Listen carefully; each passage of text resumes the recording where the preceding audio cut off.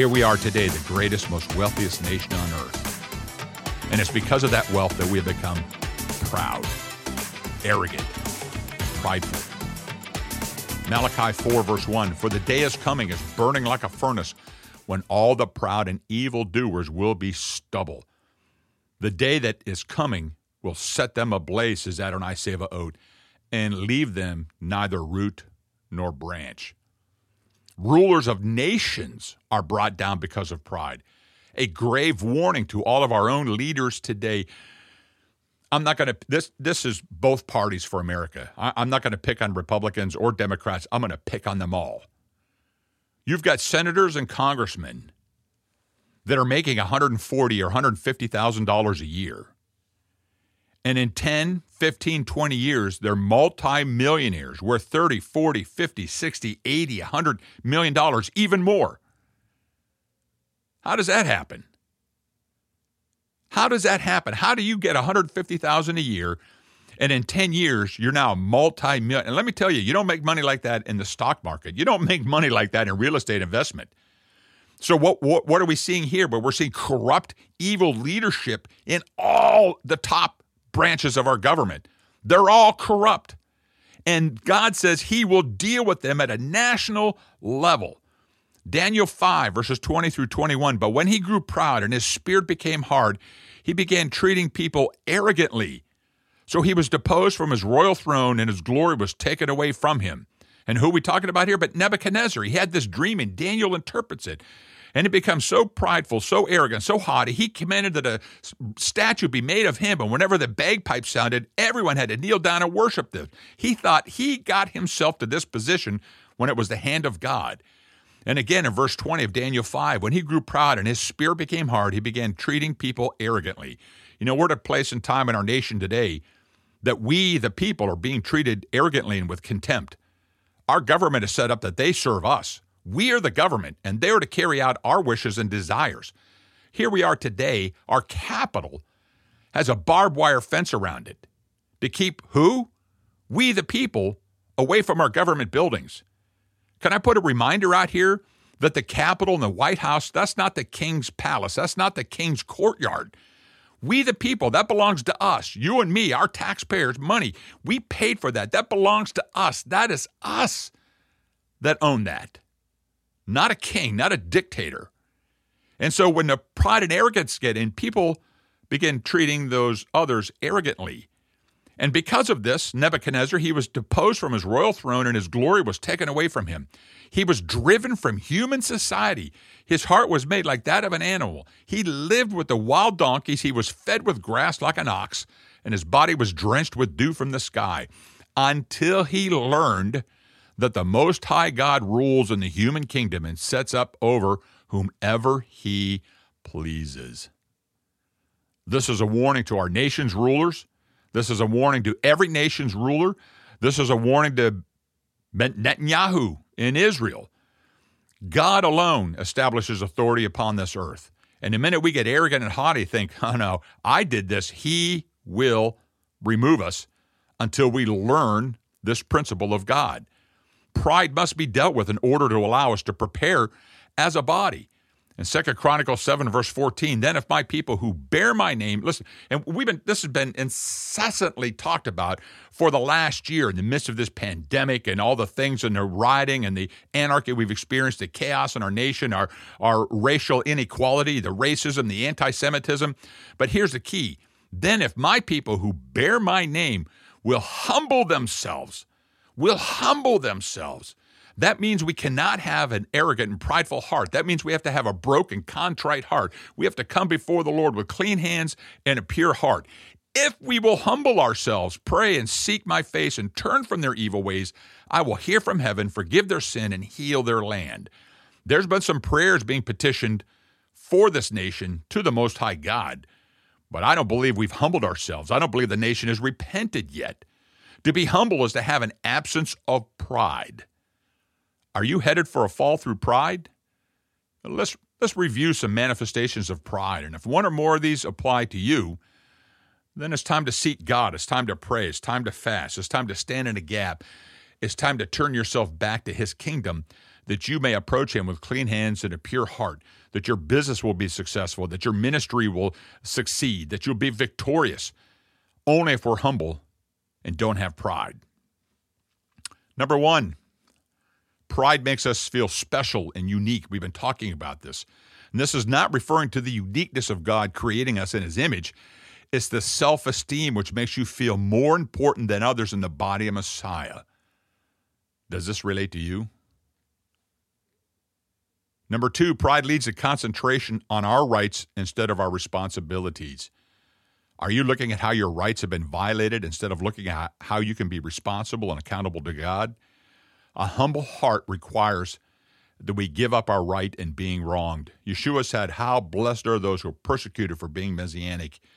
Listen, you have to forgive. You have to let it go. You have to give up your right in being wronged.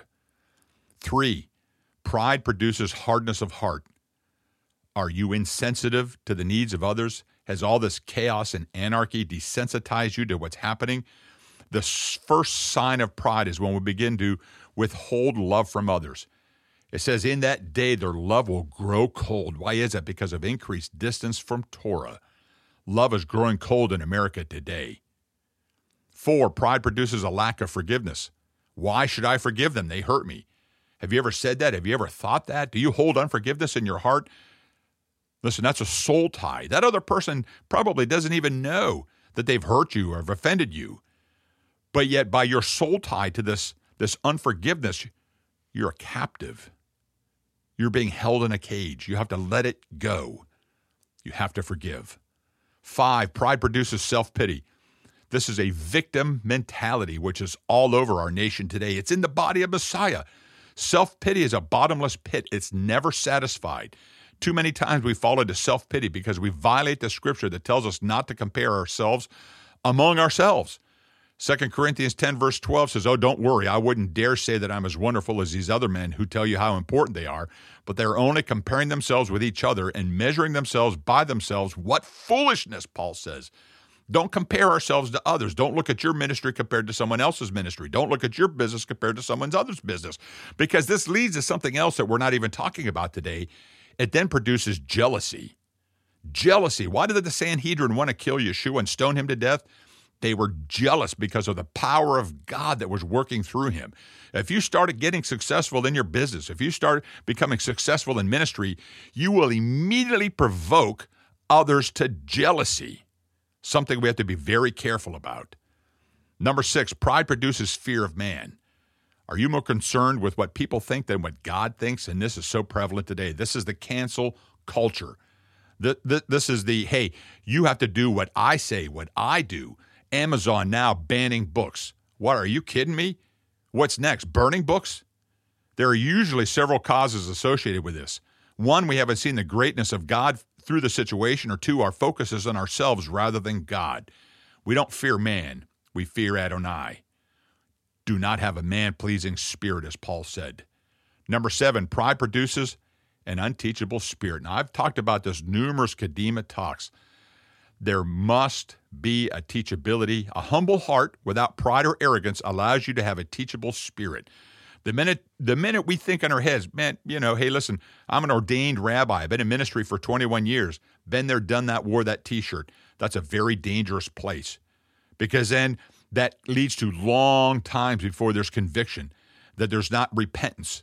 There's not a move of the Holy Spirit. If it takes a long time, there's more work for the Ruach needed in your life concerning pride to remove this. If you have an unteachable spirit, you're being ruled by arrogance, haughtiness, and pride. Pride prefers selfish interests over others' needs. What are you interested in? Is what you desire, what you want, more important in the congregation than what other people need? 9, pride does not admit mistakes. Pride won't ask for forgiveness. Pride prevents repentance. Are you a person that says, man, I'm always right? Do you blame others and excuse yourself and then say, hey, you're picking on me? 10, pride leads to stinginess. Now, who'd have thought? We talk so often about tithing, and there's a great debate. There are those today that say, well, we don't have a temple anymore, and we're not farming, so we're not bringing in our goats or our lambs, or, that's all nonsense. That's a deception straight from the pits of hell. God says to tithe a minimum of 10% upon whatever your increase is, whatever your income is, whatever God blesses you with. And then we've got other times above and beyond throughout the year of offerings, the Shalomim offerings. Why? Because it's all his, and he owns the cattle on 1,000 hills. But pride will bear out in stinginess. And pride will say, if I tithe, how will I buy groceries? Pride says, well, if I tithe, how will I put gas in a car and make the mortgage? Pride leads to stinginess. Next, 11, pride leads us to rely on our own wisdom and understanding. It brings about an inability to see clearly, to think things through, to hear the word of the Lord. And this is what I've been talking about, all these televangelists, these international ministers that have failed, because pride and arrogance puts a scale over the eyes and sluggish fat in the ears. And it doesn't give them the ability to see through their actions, to see what harm it would bring to their ministries, to their family, to the kingdom of God. When we have these failures in the kingdom, we all get a black eye through this. It affects every one of us, because those who aren't in the kingdom say, well, that's how they are. Pride prevents one from hearing the word of the Lord. Pride prevents conviction. Now, in this horrible story of David and Bathsheba, what I appreciate is that when Nathan the prophet boldly came before the king and gave this little drosh, this story about a poor man and his sheep, and how the rich man took the poor man's only prized possession. And David, in a fury, stands up and said, that person should be killed immediately. And Nathan said, you, my friend, are the rich man. And you took the wife, the only possession, the beloved possession of a poor man, for yourself. See, it's about his own self-interest. But what I appreciate in this is immediately David did what? He had a burning sting in the heart. He had conviction, and he immediately repented. Pride produces an independent or non-submissive spirit that leads us to adhere to the letter of the law. Legalism, number 12. Neglecting the spirit of the law. This is really prevalent in the Messianic realm. Are you orthodoxy, or are you searching for God to have an intimate, loving relationship with him? This doesn't mean we negate Torah. It doesn't mean we negate holiness and obedience and listening to the commands and mitzvahs of the Lord. In fact, we were told in Deuteronomy 8 not to do that, or we'll forget God. But that's not what we're talking about here. We're talking about legalistic practices and adherence. Are you in this category? 13, pride causes impatience with others, calling it personal conflict. There are not personality conflicts in a mature body of Messiah. Can I say that again? There are no personality conflicts in a mature body of Messiah. There's no offense. A mature believer cannot be offended. It's not a question of who's right or who's wrong, but it's how do I respond? How do you respond? Is it in love? Is it looking at situations through the eyes of God? Or is it with judgment and saying, I've got a conflict with this person? 14, pride responds with judgment, slander, and criticism, sometimes speaking the truth to someone who doesn't have a right or a need to know. Do you do that? Do you slander others? Is there gossip? Is there uber criticism? I've been on the receiving end of this in the last 21 years. It's very interesting. That's coming from a prideful, arrogant heart. Number 15, pride produces discontentment. Are you unhappy with where God has you and the people he has put with you? Are you always wanting to go somewhere else and do something else? You can't move to the next level until you blossom where you're at. An old comedic writer once said, Irma Bombeck, many of you know who I'm talking about, she wrote a book that said, the grass is always greener over the septic tank. Just let that sink in for a second. It always looks like, oh, this is where I got to go. Then when you get there, what is it? It's a cesspool. If God has led you to where you're at, get your heart into the situation until you're content with where you're at, where he's led you. Stop looking. And I've shared this before. I've shared this in the congregation. I've come across people in my 21 years of doing this who are professional conference attendees. Whatever the latest fad is, whatever the latest, most popular book is, whoever's on the top 10 of, traveling evangelists, that's where they're at. until the next dog and pony and circus comes into town a month later. Then it's that. Then it's this. Then it's that. Then those are people who are always searching, never finding, always learning, but never coming to the full knowledge of the power of God. Stop looking everywhere else. I said this about 5 or 6 years ago, and this ties in with this. Actually, it's been a little bit longer, more like 8 or 9 years ago.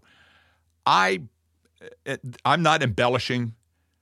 I bet you I own over 500 books. I have bookshelves at home are filled with books. My office is filled with books. My closet is filled with books. Our spare room is filled with books. Been there, done that. I was a voracious reader for years.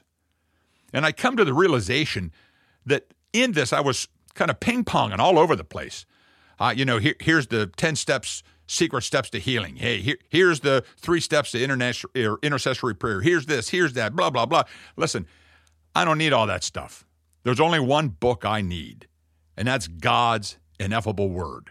From Genesis to Revelation, everything I need is in that book. Now, does that mean I stop reading? No. I read leadership books. I read history books.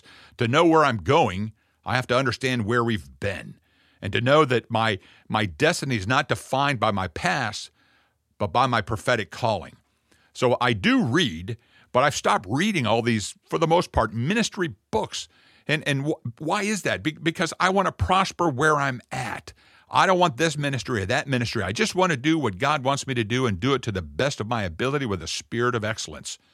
God does not authorize spiritual butterflies or spiritual bumblebees all over the place. James talks about this being tossed from wave to wave, immaturity in the body. Grow where you're at, sink your roots in, and become all that God wants you to be. 16, pride needs to be begged to do something. A lot of people like that in the body of Messiah. It holds true for us still today. 20% of the people do 80% of the work. It should be very prevalent when something needs to be done in the body. Listen, I walk around the building all the time. I pick up pieces of paper, stuff I see in the carpet. I'm the rabbi. We have a cleaner. Should that person be doing it? No. We're all invested in this. We all have a calling to honor and to serve God. This is God's temple. If I see something out of place, I'm going to do everything in my ability to fix it. Someone doesn't have to beg me to do this. We should be willing to use our gifts and our abilities to serve Adonai with a spirit of excellence. 17, pride makes excuses before it begins. If the Ruach Elohim, the Spirit of God, is going to receive the glory in and through your life, don't make excuses that rob the Spirit of God from receiving the glory. Just be silent and do what you've been asked to do. Don't make excuses. This is one of the traits of a humble servant, Abraham. He was known for immediate compliance of what Adonai called him to do. He didn't put together, listen, when God said, hey, you, get out of Haran, he didn't pull the thought tank group of people together, a process group to start praying and interceding and start picking apart what God told him to do. He did it. If God asks you to do something, if he gives you a command, just do it. Don't make excuses. Pride and arrogance will make an excuse before it even begins. Next, 18, pride produces insecurity and low self-esteem. The way you can become the center of attention is by concentrating on your insecurity and your low self-esteem. Usually there's insecurity in our lives when we don't see God for who he is. This is an identity crisis. This actually is in synergy with, in parallel with, the victim mentality. And so when something happens in our lives, instead of saying, oh, God, heal me, we say, oh, God, why me? And the always brings the focus and the center upon that person with the insecurity and the low self-esteem. When you understand who you are within him, it puts your life in the proper perspective and insecurity is completely removed. I see this in pulpits. I've been to places, I've been invited to speak, and immediately I see the insecurity in the pastor that, he doesn't understand the Hebrew like I do, or as you know, I'm a more gregarious, passionate speaker. Others aren't like that. And listen, I enjoy having speakers here at our congregation that are better than me. I want to learn. I want to have a teachable spirit. Challenge me, oh God. I have no insecurity in my bima or in my calling. I know what he wants me to do. I know who I am in him. Who are you in God?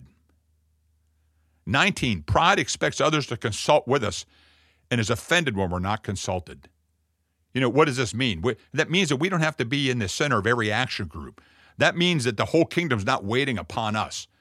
That means we have to be humble and submit to what God is doing, with or without us. Remember, a mature believer has no offense.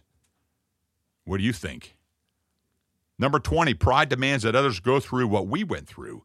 If something or a situation was required for you to get to a certain spiritual plateau, that it's got to be a requirement for everyone else? No.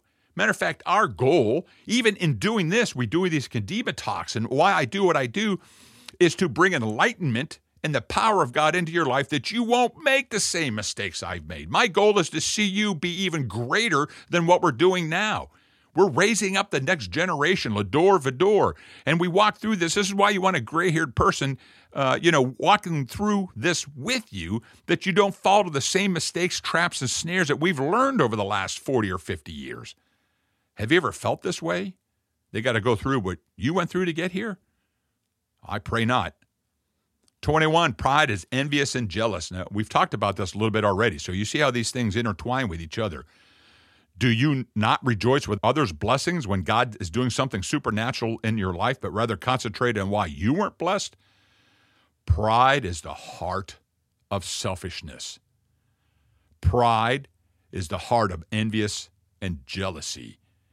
And so it amazes me how, again, when people start moving victoriously, when God starts, again, Yeshua, every time he did something supernatural, the Pharisees and Sadducees, what'd they want to do? Hug and kiss him? No, they wanted to throw him off cliffs. They wanted to stone him. They wanted to get rid of him. Why? They were jealous. 22, pride always wants to be strong. Do you want to receive from others or to be vulnerable so that you can receive? This comes with tithing and giving. You know what the hardest thing to do is? To receive. People say, oh, Lord, I want to get the winning lottery ticket. I want to be a millionaire so I can be a giver in the kingdom. But people want to do that because when you give, you're in control. When you receive, you're not in control. Now, if you're a giver, listen, don't take this the wrong way, because a lot of people are great givers and don't walk away from this with the wrong understanding. If you want to receive from others, you've got to be vulnerable, that you're able to receive. Pride always says, I got to be the giver. But the humble says, thank you for this gracious gift. I honor you, O Lord, for taking care of every need in my life. 23, pride produces submission. You've no doubt heard it said, I'll submit to them because I feel that they're spiritually mature, but I won't submit to that person. Have you learned to submit to each other? Have you learned to submit to each person under whose authority God places you? He does it for a purpose. I experienced this in 22 years of naval service. I've been under some of the best leaders. I've been under mediocre leaders. I've been under horrible leaders. But every one of those cases, God has given me great insight, and I thank God for putting me in every one of those places. He does it for a purpose. He's doing it to teach you. I would have guys in our service to say, well, this chief I'm going to follow, but not that chief. Hey, it doesn't work that way. We have to submit to authority, and we have to do it with a humble and contrite heart because, again, as Yeshua said in Mark 9, if you want to lead, you first must learn how to serve. 24, pride creates disloyalty and undermines authority. It is the Absalom meeting people when they come out from David. He hugs and kisses them and says, oh, poor David doesn't understand. Come tell Absalom all about it. Have you been guilty of undermining authority because of pride? This creates rebellion. It creates division and congregation splits. To be disloyal and undermine authority. Look at Korach, right? All of a sudden now, he stands up and says, what? God only speaks to Moses and Aaron, and the next morning there's 250 other leaders with Korach. It brought about a great time of judgment upon Israel because of this rebellion. Pride creates disloyalty, and it will undermine authority. 25, pride is ungrateful. Things are never good enough. I've met numerous people like this over my years, that no place is ever good enough, no rabbi or pastor is ever good enough, no relationship is ever good enough. Listen, I'm going to tell you a secret. Don't tell the others. When people come here to the congregation and they reveal that they've been in 5 other congregations in the last 10 years, unless a supernatural move of God occurs, I'm pretty sure in another year or two they'll be leaving here as well. Pride is ungrateful. 26, pride is suspicious. Are you wondering what others are saying about you, suspecting what somebody may be thinking when there hasn't been any word communicated? You know, pride is suspicious when you look around the congregation. You see 3 people over there laughing and having a good time. They kind of look at you, and you think immediately, oh, what are they saying about me? What gossip? What slander? They're laughing at me.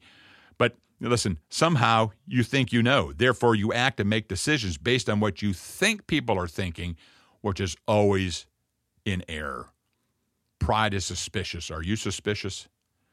27, pride concentrates on what has not been done. You know, I've never been invited to their home. I've never been invited out to dinner by Rabbi or Rebbitzin. They've never had me over for dinner. Stop concentrating on yourself. Listen, have you ever invited them out for a meal? Have you ever invited them for 30 meals? Have you invited them for a party? Listen, this goes 2 ways. I can tell you as a leader, as a congregation leader of over 300 people, almost 400, we can't get to everybody all the time. This is why we love the congregational events where we can mingle with everybody. That's great. But, you know, to be in that position, pride concentrates on you, on yourself, and what has not been done for you. And lastly, pride insists. I was right. I won't humble myself. Have you ever been so right you were wrong? John Bevere has a great teaching. You can be right and be wrong. It's all about in the presentation and how you operate in the kingdom of God. Pride insists I'm always right. Well, a humble heart says, oh, we're changing direction. I guess we're going to do this instead of that.